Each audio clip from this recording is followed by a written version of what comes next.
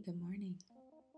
I'm Chrissy J, and welcome to another episode of Teachable Thoughts, the podcast, where I'm taking a couple minutes of your time as you ease into your day, whether it's work, school, or whatever it may be, as I share what's on my mind.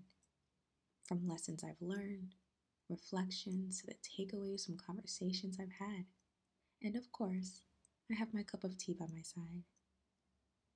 Before I get into my choice of tea this morning, I have an announcement. I've launched my tea business, y'all. Teachable Blends is live and providing unique and tasty loose leaf blends made mindfully with your needs in mind. These blends take your self-care routine to a whole new level, trust me.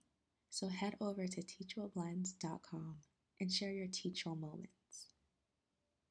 Now, this morning I'm sipping on, well, you guessed it, one of my teachable blends.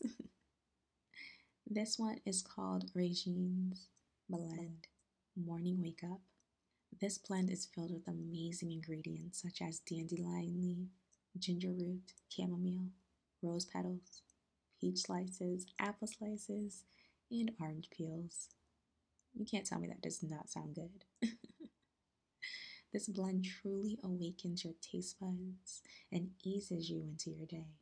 Taste it for yourself. All right, I am back after a bit longer of a break than expected, but I am so happy I took it because it was what I needed.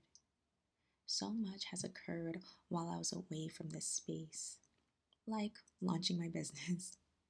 But prior to the break, I left off talking about reconnecting with ourselves again and accepting change and the different versions of ourselves that came with it in all its facets.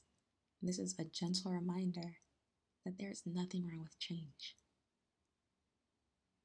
But this morning, I wanted to move a bit further with that reconnection talk and acknowledge that it is Mental Health Awareness Month.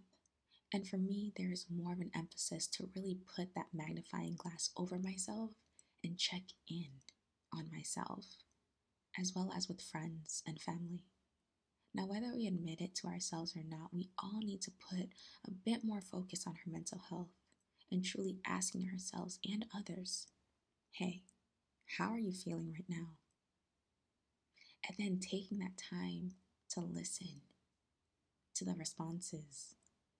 Reconnecting with ourselves also means practicing self-care for our better overall health and wellness. Paying attention to the needs of our mind, body, and spirit should be easy. But let's be real, it's not. But that's where that reconnection with ourselves and putting these things in practice comes in.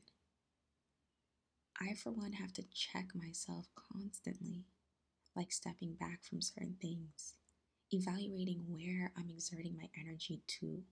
I am honestly thankful to those who are constantly truthful with me and encouraging me to take those breaks, take that time off, or reminding me to simply sit my ass down.